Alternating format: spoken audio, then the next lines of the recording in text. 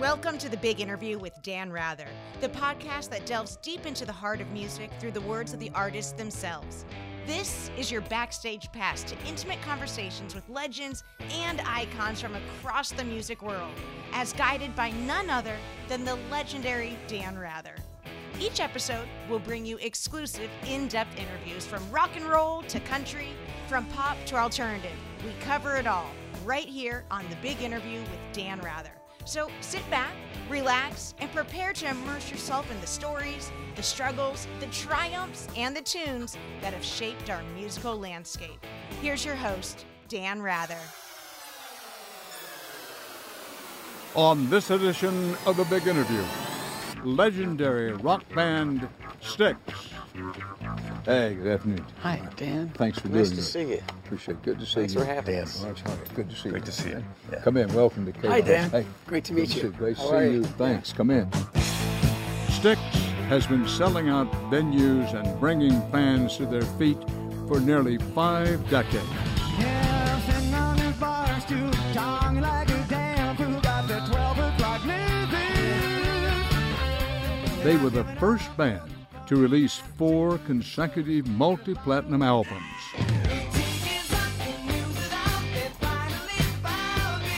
But that level of success didn't happen overnight. Before they became Styx, founding members Dennis DeYoung and fraternal twins Chuck and John Panozzo first started playing together in 1960s Chicago. They soon formed a band called the Tradewinds. By 1970, they added lead guitarist James J.Y. Young, who solidified the band's authentic rock sound. That sound led to a record deal in 1972, as well as a name change. The only name they could all agree on, Styx, the mythological river in Hades that separates the world of the living from the dead. The band would get another jolt of energy with the addition of singer and guitarist Tommy Shaw 3 years later. Give me a job, give me security, give me a chance to survive. Tommy's talent and onstage charisma elevated the band's showmanship. My God, I'm hardly alive. Styx released 7 top 10 singles between 1975 and 1983, including the fan favorite Come Sail Away. Gathering of angels appeared above my head.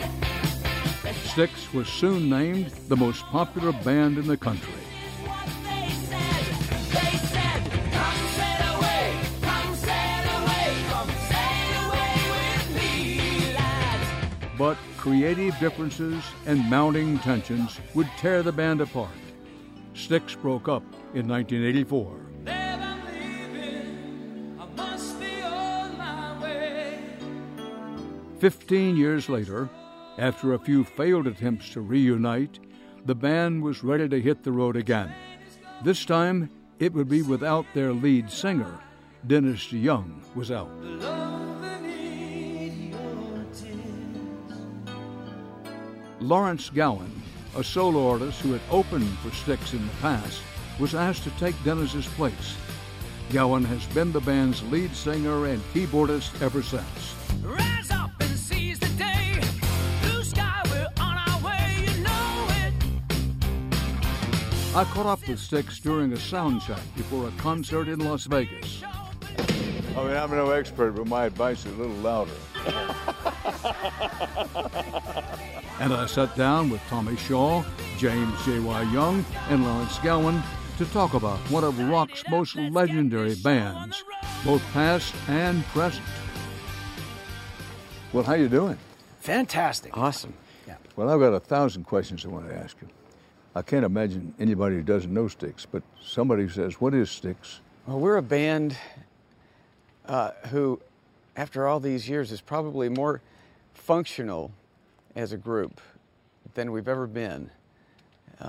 And I look around me and I see what's going on that stage night after night, and I feel like, I hope I'm doing my part of the bargain here, because it's so good up there every night.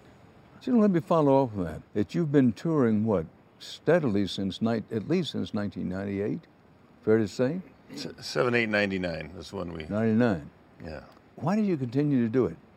Don't need the money. You're a legend individually and as a band. Why do it? This is what I was meant to do. This is what I love to do. Like, you're meant to be on camera interviewing people and, you know, telling people the news of the world.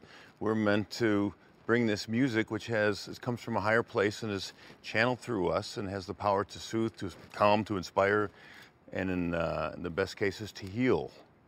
And we are the stewards of this mighty power, and it's our great joy to get out here and use that power. And Well said. while all that is true, I would also add that completely underqualified to do anything else on the planet. So, and you know, it's fun. So why would you stop doing something that's so much fun? When you end your day with, you know, several thousand people on their feet with big smiles on their faces, that tends to lead to pleasant dreams. That I can understand. What's not to like about that? And I would add one more thing, that my charm wears off pretty quickly at home, so I don't recall my wife ever being in tears when I left again. Well, we've talked about what's the best of it, but everything has its downside. What would you say is the worst of it? I think the worst thing for me is days off on the road, because, you know, we're used to our routine. It's the gig day is an exciting day. You're waking up, you're warming up, you're suiting up, and then you do the show and you're just all fired up. And on an off day, you're in some hotel room somewhere, and those are the harder days for me. Jay White, when in your mind, never mind what Rolling Stone and other people have written, when in your mind did Styx really first break through? Well, I think once getting the recording contract, that was essential. But then getting that first hit record is the next essential step in the process. And that came with the song Lady that Dennis wrote and sang. And it wasn't a hit the first time it came out, but we had a radio station in Chicago that believed in it. And we played a lot around Chicago. And there was a DJ that actually used the opening Lady, that line in all the ads he used. So the listeners of WOLS, which went 50,000 watts clear channel out from Chicago all the way to Daytona Beach and all the way to the East Coast, they said, we're going to play this once a night because we believe this is a hit that the record company overlooked. And then the record company got behind it and then exploded. And we had Lady was #1 in every city across North America. So that's really when we broke out. We got a gold album out of that. There's further steps to go, but that was the big breakthrough on a national level. Lady, when you're with me, I'm smiling.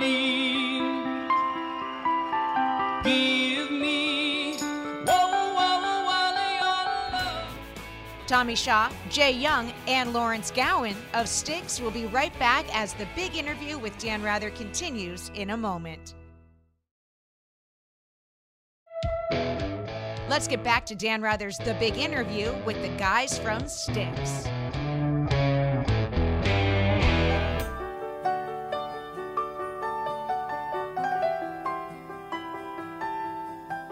Styx remains a musical mainstay thanks to constant touring and pop culture references. Lady, when you're with me, I'm smiling. Give me, oh, your love. But their longevity would not have been possible without their tremendous success early on. J.Y. and Tommy, I'm looking at this, and I wrote it down. First band to release 4 triple platinum albums in a row. That's correct. Let's talk about then. What was the key to your success at that time? I mean, you were really rolling. Well, I think we had 3 highly motivated writers that all had a kind of a different mindset, different skew on what they wanted to do. And they say the great works of art come a lot of times from anxiety or discomfort from the artist. And we kind of made each other uncomfortable. But when we really finally all got something that worked for all 3 of us as writers and producers and arrangers, it's withstood the test of time, and it's still reaching young people today, 40 years later. So we did something right with our writing process. How about with you? The one thing that I can say that we do is we testify. We're not, it's not subtle. We get out there and we sing loud. We sing high harmonies. It's just like this. It reminds me of gospel music on Sunday when I was growing up. They just arms out and they're like the Happy Goodman family. Gospel Jubilee, Jubilee, Jubilee, hands out. That's kind of, if you listen to a lot of our choruses, they have gospel roots to them, and even our songs do, because they'll sometimes deal with subjects that are a little dark, but by the time it gets to the chorus, it's like everything's going to be all right. Jubilee time. Yes. Jay, you joined the band when? 1970? November of 70, yeah. What did you bring to the sound? Well, the original guys that were there when I got there, they were a cover band. They really didn't do original music, and I had been in a band that performed at the first rock festival in Illinois the year after Woodstock, and then that band broke up, and I was getting out of college, graduating with an engineering degree, and I needed to be making some money, and these guys were earning money, and I said, I'll bring my original thinking to what they do, and we'll see where it goes. And Dennis DeYoung and I pretty soon connected, and I had brought a song called Best Thing in, and he helped finish the lyrics, and he and I sang different parts of that song, and the Styx harmonies kind of, with John Serlewski there, became our trademark 3-part harmony sound, and that was the song that really got us our recording contract and sort of got the party started. Correct me if I'm wrong. You got an engineering degree, which tells me you were at least pretty good at mathematics. Yes, sir. True or untrue that music, and rock and roll as much as any other kind of music, is in some fundamental way mathematical? Oh, totally. You have time signatures and you must abide by, and there's structure. This is the chorus, this is the verse, and everything can be, and we go different tempos sometimes. We speed things up, we slow them down, and it's all, there's numbers involved, and particularly with computerized music or digitally recorded music, there's high-level mathematics all over the place, and so it's a part of it, and maybe that's the part I excel at, but these two guys are much better at the artistic side. I never took a course in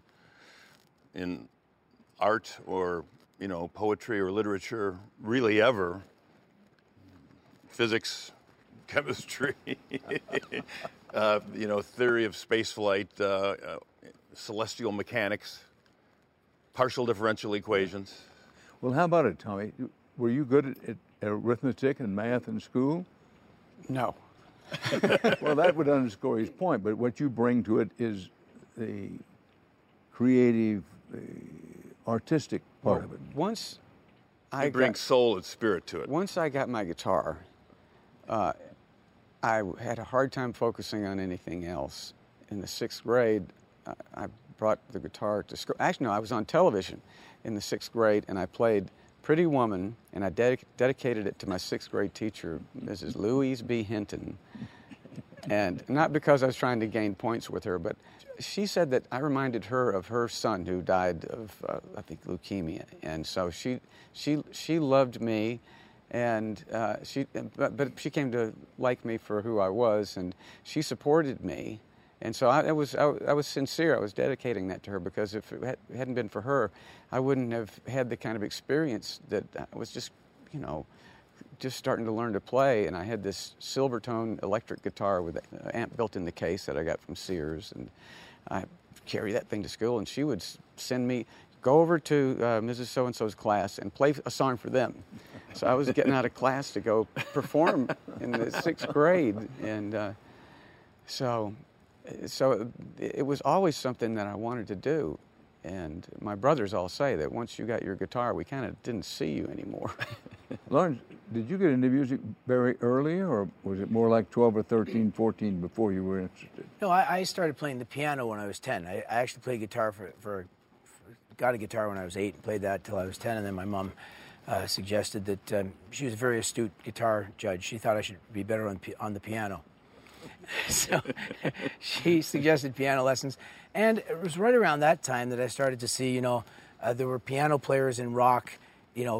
I'd heard of Little Richard and I'd heard of Jerry Lee Lewis, but suddenly there were guys like Nicky Hopkins who were playing in the Rolling Stones and Billy Preston playing with the Beatles. And I'm seeing piano players are beginning to take more of an active role. And, and then in the early 70s when I saw Elton John and Freddie Mercury and, Rick Wakeman wearing a cape, I realized I was in the right place. Since adding Lawrence Gowan to the lineup nearly 2 decades ago, Styx has been playing in perfect harmony. But that wasn't always the case.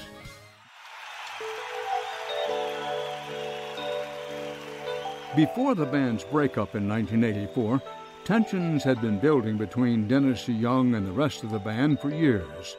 It began with Dennis writing a ballad Babe, I'm leaving. when Tommy, JY, and the rest of the band wanted to perform rock. Time is drawing near. It ended soon after Styx released Kilroy Was Here, a futuristic concept album that was more theater than rock.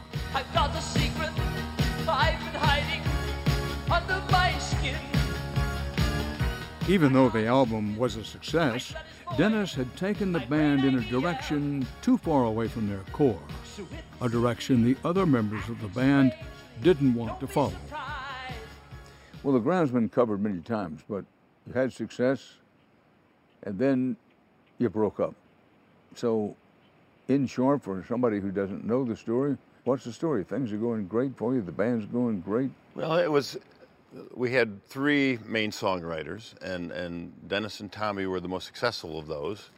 And I was a very known figure as the tall guy at the center of the stage who played lead guitar and had been there from the beginning. But Dennis had this vision for an idea that none of the rest of us agreed with, and we battled about it for quite some time. We all finally gave in to him on this concept record of Kilroy Was Here. And he believed in it, but none of the rest of us really did. But we tried our best to make something out of what we had, and we changed management as a result of that. And it was a financial disaster. It alienated probably half our fan base. I would say there was more underlying situations to that. We had worked nonstop pretty much for years and never taking a significant amount of time off. And I think had we still had the same manager, he would have recognized that and he would have said, okay, here's what we're doing next year. We're doing nothing. You guys are going to go get away from each other, miss each other. Dennis insisted on firing the manager that had managed us to this great success. So, but I think that's a lot of what it had to do with. We should have gone out and go, because take a year off. Take a year off. Go do a solo album. Do this sort of thing, but then get back together and you'll maybe appreciate each other a lot more. We never really got to that point. The only way to really continue to, survive and succeed is to go out and play live concerts. And he wasn't a team player in this regard. And when the time came in 1999, we had a new record ready to go, and we had offers galore to go out and perform live. And Dennis refused to leave the house, he said, for a medical reason. So I said, tell you what, you've worked on Broadway, and I said, you have understudies there. When you're not well one night, somebody else plays your part. So I said, why don't you just come with us and we'll do this, and you don't have to do all the shows. And he said, I don't want you to do that. And I said, well, we're going with you or without you. And I think he thought we would fail. And I knew we would succeed, and we did succeed. And a year later, he sued us in court over the use of the name. We settled out of court on the whole thing, and have gone on without him. Well, the inevitable question, what are the chances that he comes back in some form, in some way?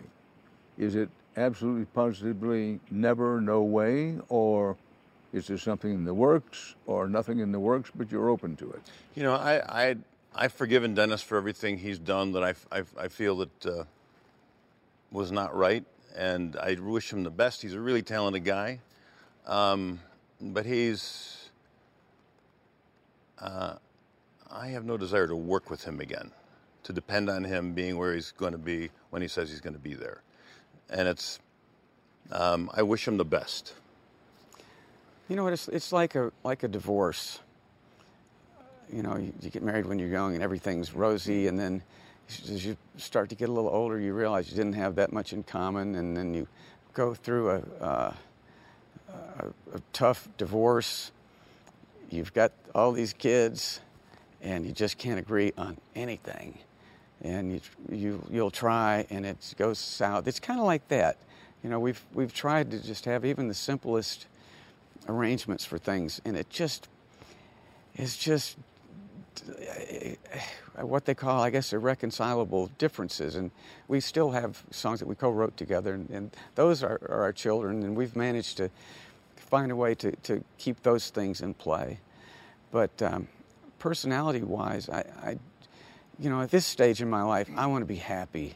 I want to be around people who love me and that have my best interests at heart and I don't have to fight with. And so there's just not enough years left that I would want to risk not having that again. Amen, Brother Tommy. Well, Lawrence, you've been very good to sit there and listen to this. I love listening to Styx history like you wouldn't believe. I've heard a lot of the stories. I don't like to comment on people's former marriages. I can understand that, but you know, people still to this day, Yep. some people like to focus on the fact that Dennis is not with the group anymore. Yeah, that's fine. But you've actually, I checked this out. You've been in the band longer. Is it time to retire this talking point? If Dan Rather wants to talk about it, I'm fine with it. I see the band. It's funny because I hear the angst and the history that they had to live through, and as a band, and I'm respectful of that. From my perspective, although I've been in the band, I'm going into closing in on 20 years. Yeah, now, so it's a third of my life. So I look at it as if we are a great band. And what's made us great is that we are the culmination of the efforts of everyone who's ever been in the band. There's only ever been 10 members of Styx from way back in 1971. I think that's a relatively low number for a band that's been around for over half a century. Wow. And in order for a band to continue on, you know, sometimes in life you need a blood transfusion. And sometimes, you know, although I'm Canadian, apparently I was a match.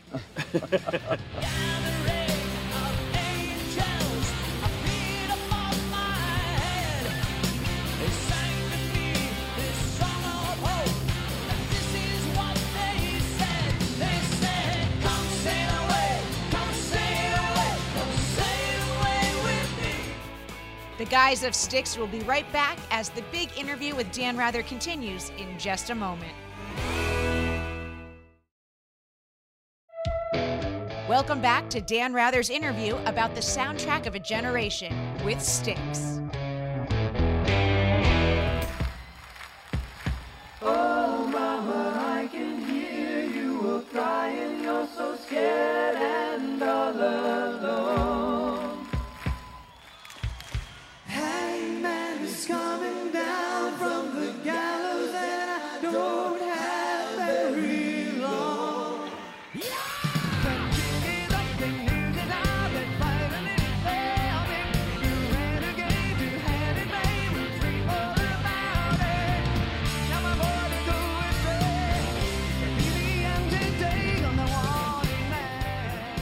Well, let's talk about the music for a bit. Tell me, you wrote one of the most recognized and most popular Styx songs, Renegade. How did that come about? I wrote it on piano, believe it or not. You don't want to hear me playing piano, but I was sitting in my room in Niles, Michigan. I had this upright piano in there, and I just started playing these triad chords. It was very kind of dark. And it's the harmonies that you hear in the beginning of the song. And so with my piano skills, that's about as far as I could get, was just the slow part. Then I started playing it on guitar, and I was able to get the verses out and wrote the words down. I wrote all the words there while I was playing it on piano, and actually there was parts and more words than actually got used on the song. But it became a rock song when I took it to the band, and that's what we really specialized in. We hear there's a good song in there. What if we do this? And it quickly became the song that you hear now. We talked about Lady earlier. Let's talk about Babe. It was a number one hit at the time. Yes, it was, absolutely. What was the year?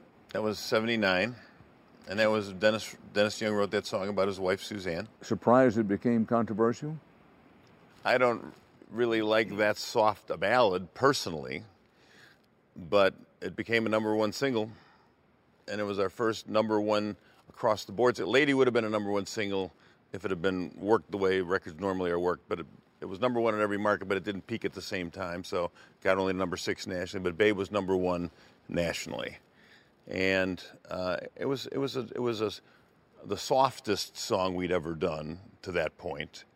So in a way, for me, who's the hard rock guy, was controversial. But I had some tough hockey players tell me that it was him and his wife's favorite song. So I sort of said, well, it's not killing this rock image that we've built.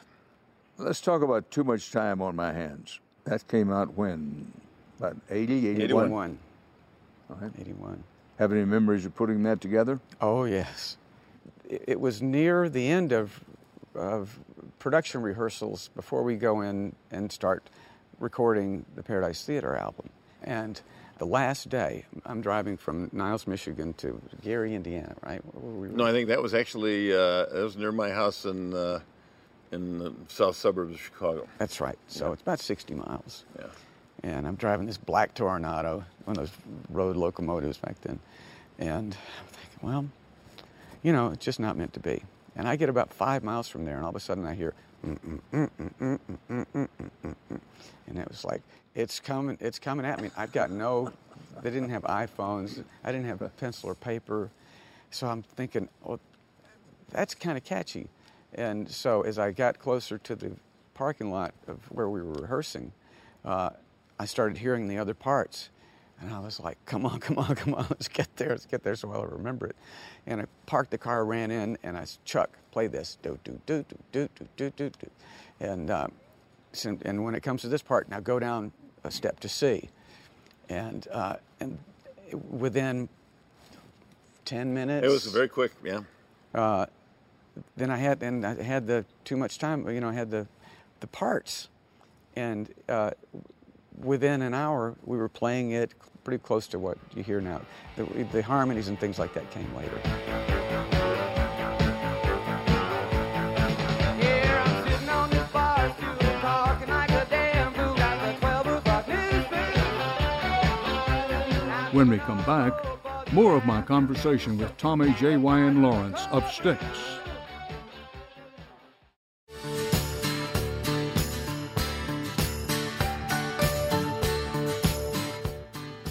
Lawrence, tell me something that people don't know about Styx. Well, it's funny because for a band that seems, is so extroverted on stage, I think, first of all, they're great people to work with. One of the things I would say about the band is that there's a spirit that has run through this band over the decades. And I think that for people that the band works for them, so to speak, and why they relate to it so well is because I think despite all of the transitions that they've had to make over the years, that spirit has remained intact.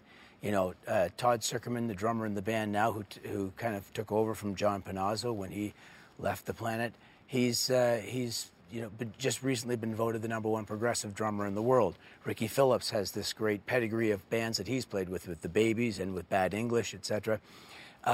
If they knew the culmination of the background of all the players that are on this stage, I think they'd begin to see deeper into why the band is as strong as it is and why it has continued to succeed.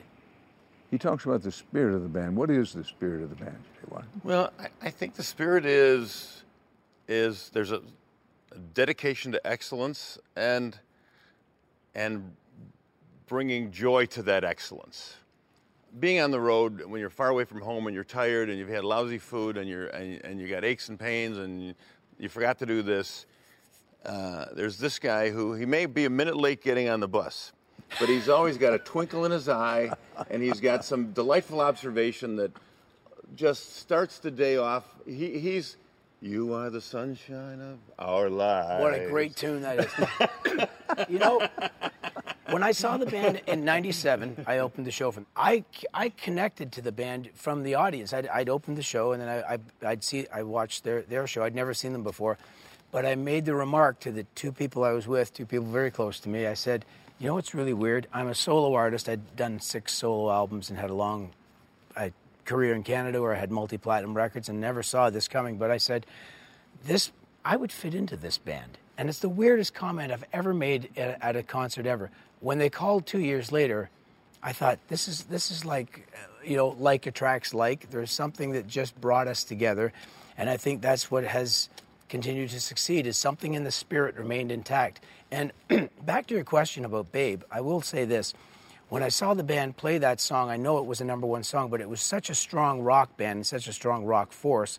And when Dennis told the story about the song being for his wife, the first day I walked into the room with him, I said, "Do I have to sing Babe? Because at your show, he talked about it being all about his wife, and I feel a bit weird singing a song that is so personal to him, singing about his wife, just, trying to be respectful of it." And Tommy said to me, "Yeah, don't play that. Play A Criminal Mind." And A Criminal Mind is a song that I have from my solo career. By the way, now available in the new Arnold Schwarzenegger movie, Killing Gunther. A Criminal Mind is finally going to make it in America. So we put that song in. It was much more expressive of my personality. Shameless huckster. Yeah, so Babe, we love it, but A Criminal Mind kind of took its place for a little bit of time there in the band. Tell me something I don't know about Styx that most people don't know, or maybe nobody knows. There's a lot of laughter that goes on in this band, and everybody thrives on that.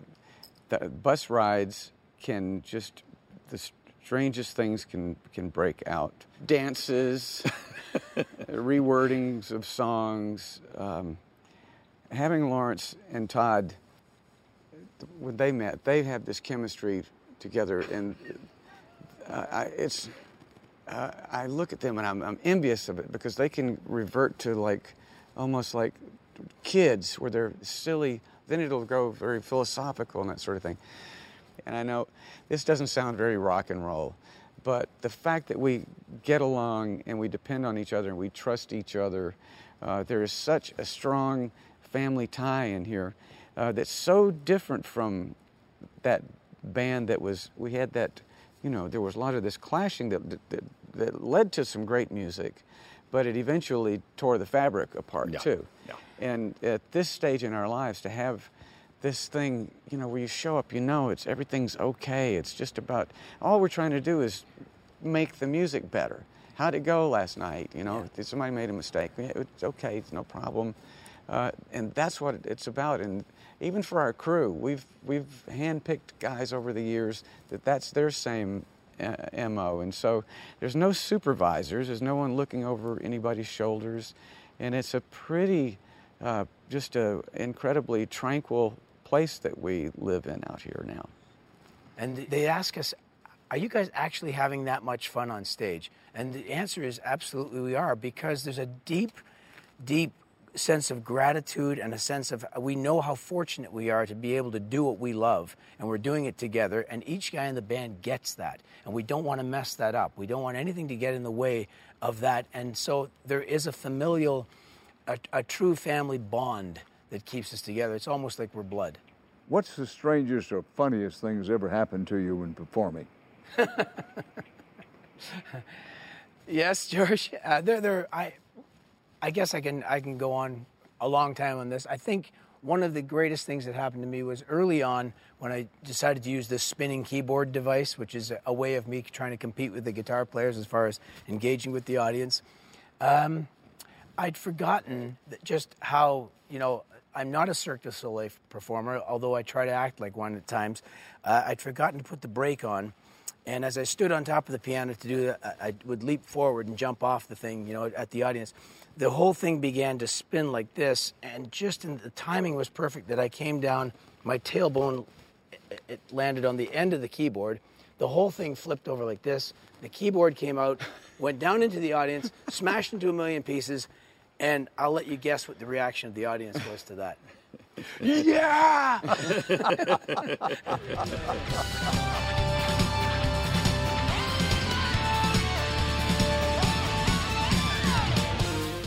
When we come back, Dan Rather wraps up his big interview with the guys from Styx. And now, the conclusion of Dan Rather's big interview with Styx.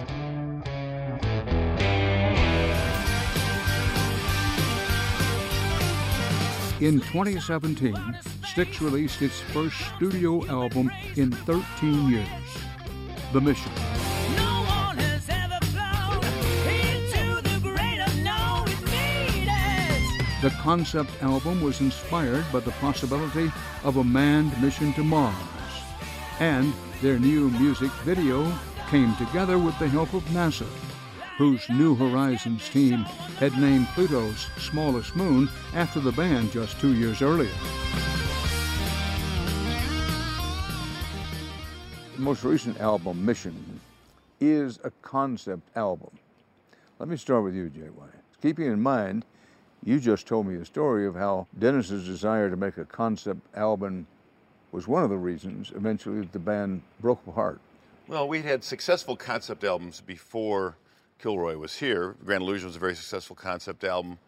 Pieces of Eight was an attempt at one, which was very successful, not exactly a concept album. And Paradise Theater was a concept album that was also, that was our first #1 album, and we did 110 sold-out arenas across North America and 6 sold-out arenas in Japan.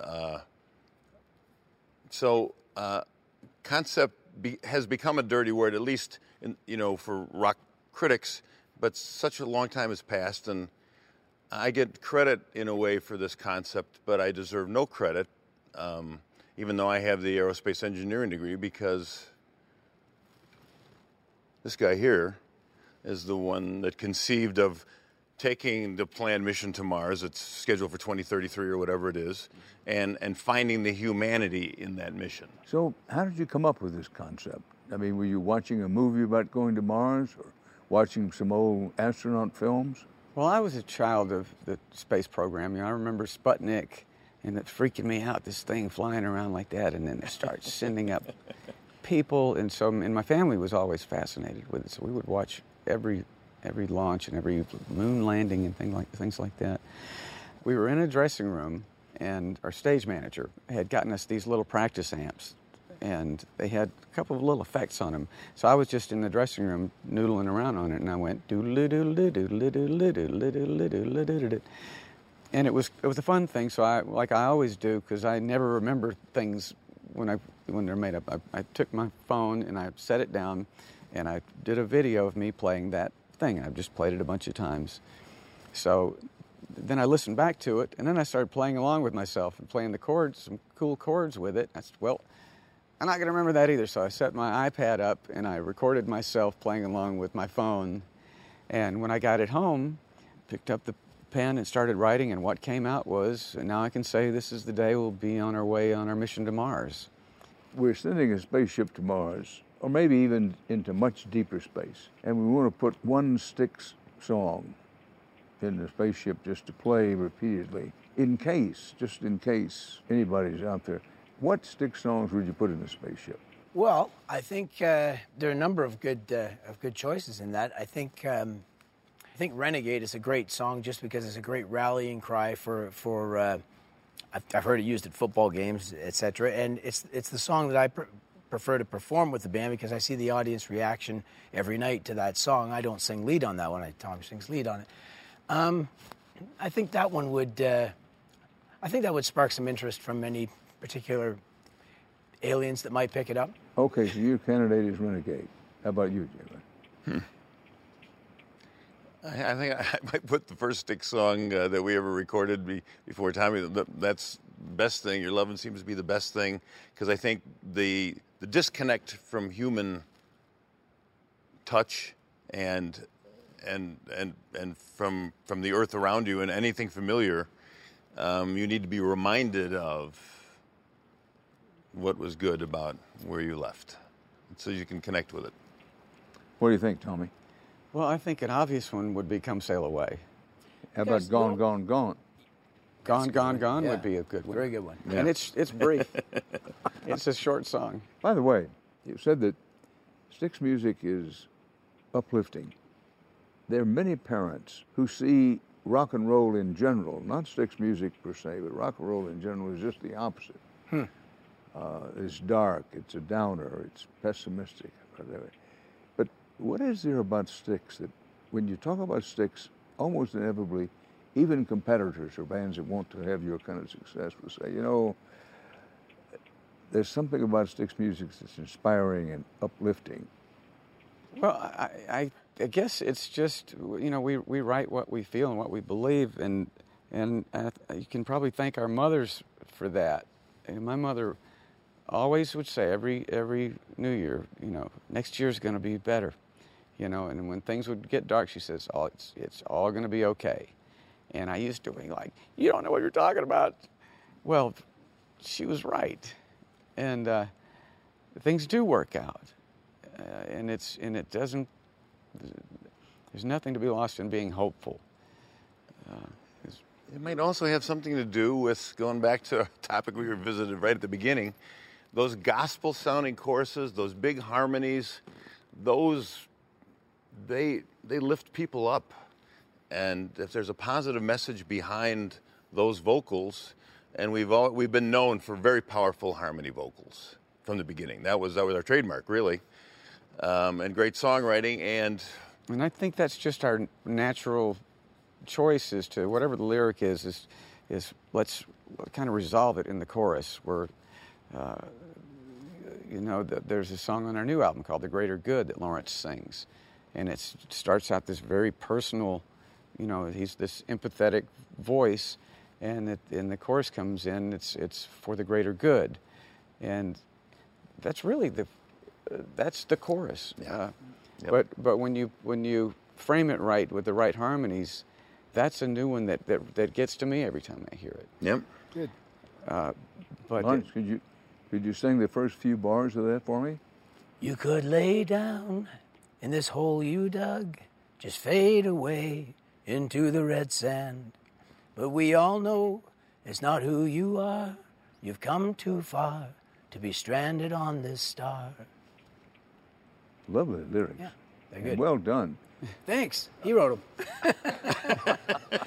Guys, you've just been terrific. Thank you, Dan. Thank you, Dan. Great to meet you. Thank you. All right, all the Thank best. you very much Yeah, for coming cheers. today. You Thank could you so lay much. down Thank you. it was a Thank pleasure. you. this hole you dug. And that's it for this edition of The Big Interview.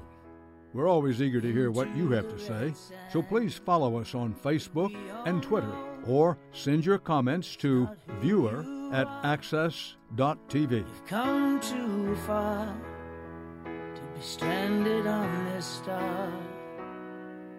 But we're not here to take a prize, you know. And that concludes another great episode of The Big Interview with Dan Rather.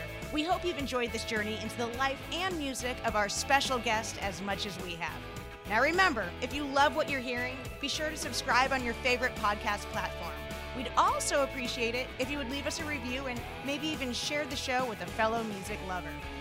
And to stay up to date with all things related to the show, you can follow us on social media, where we share behind-the-scenes tidbits, previews, and so much more. Until next time, keep the music playing.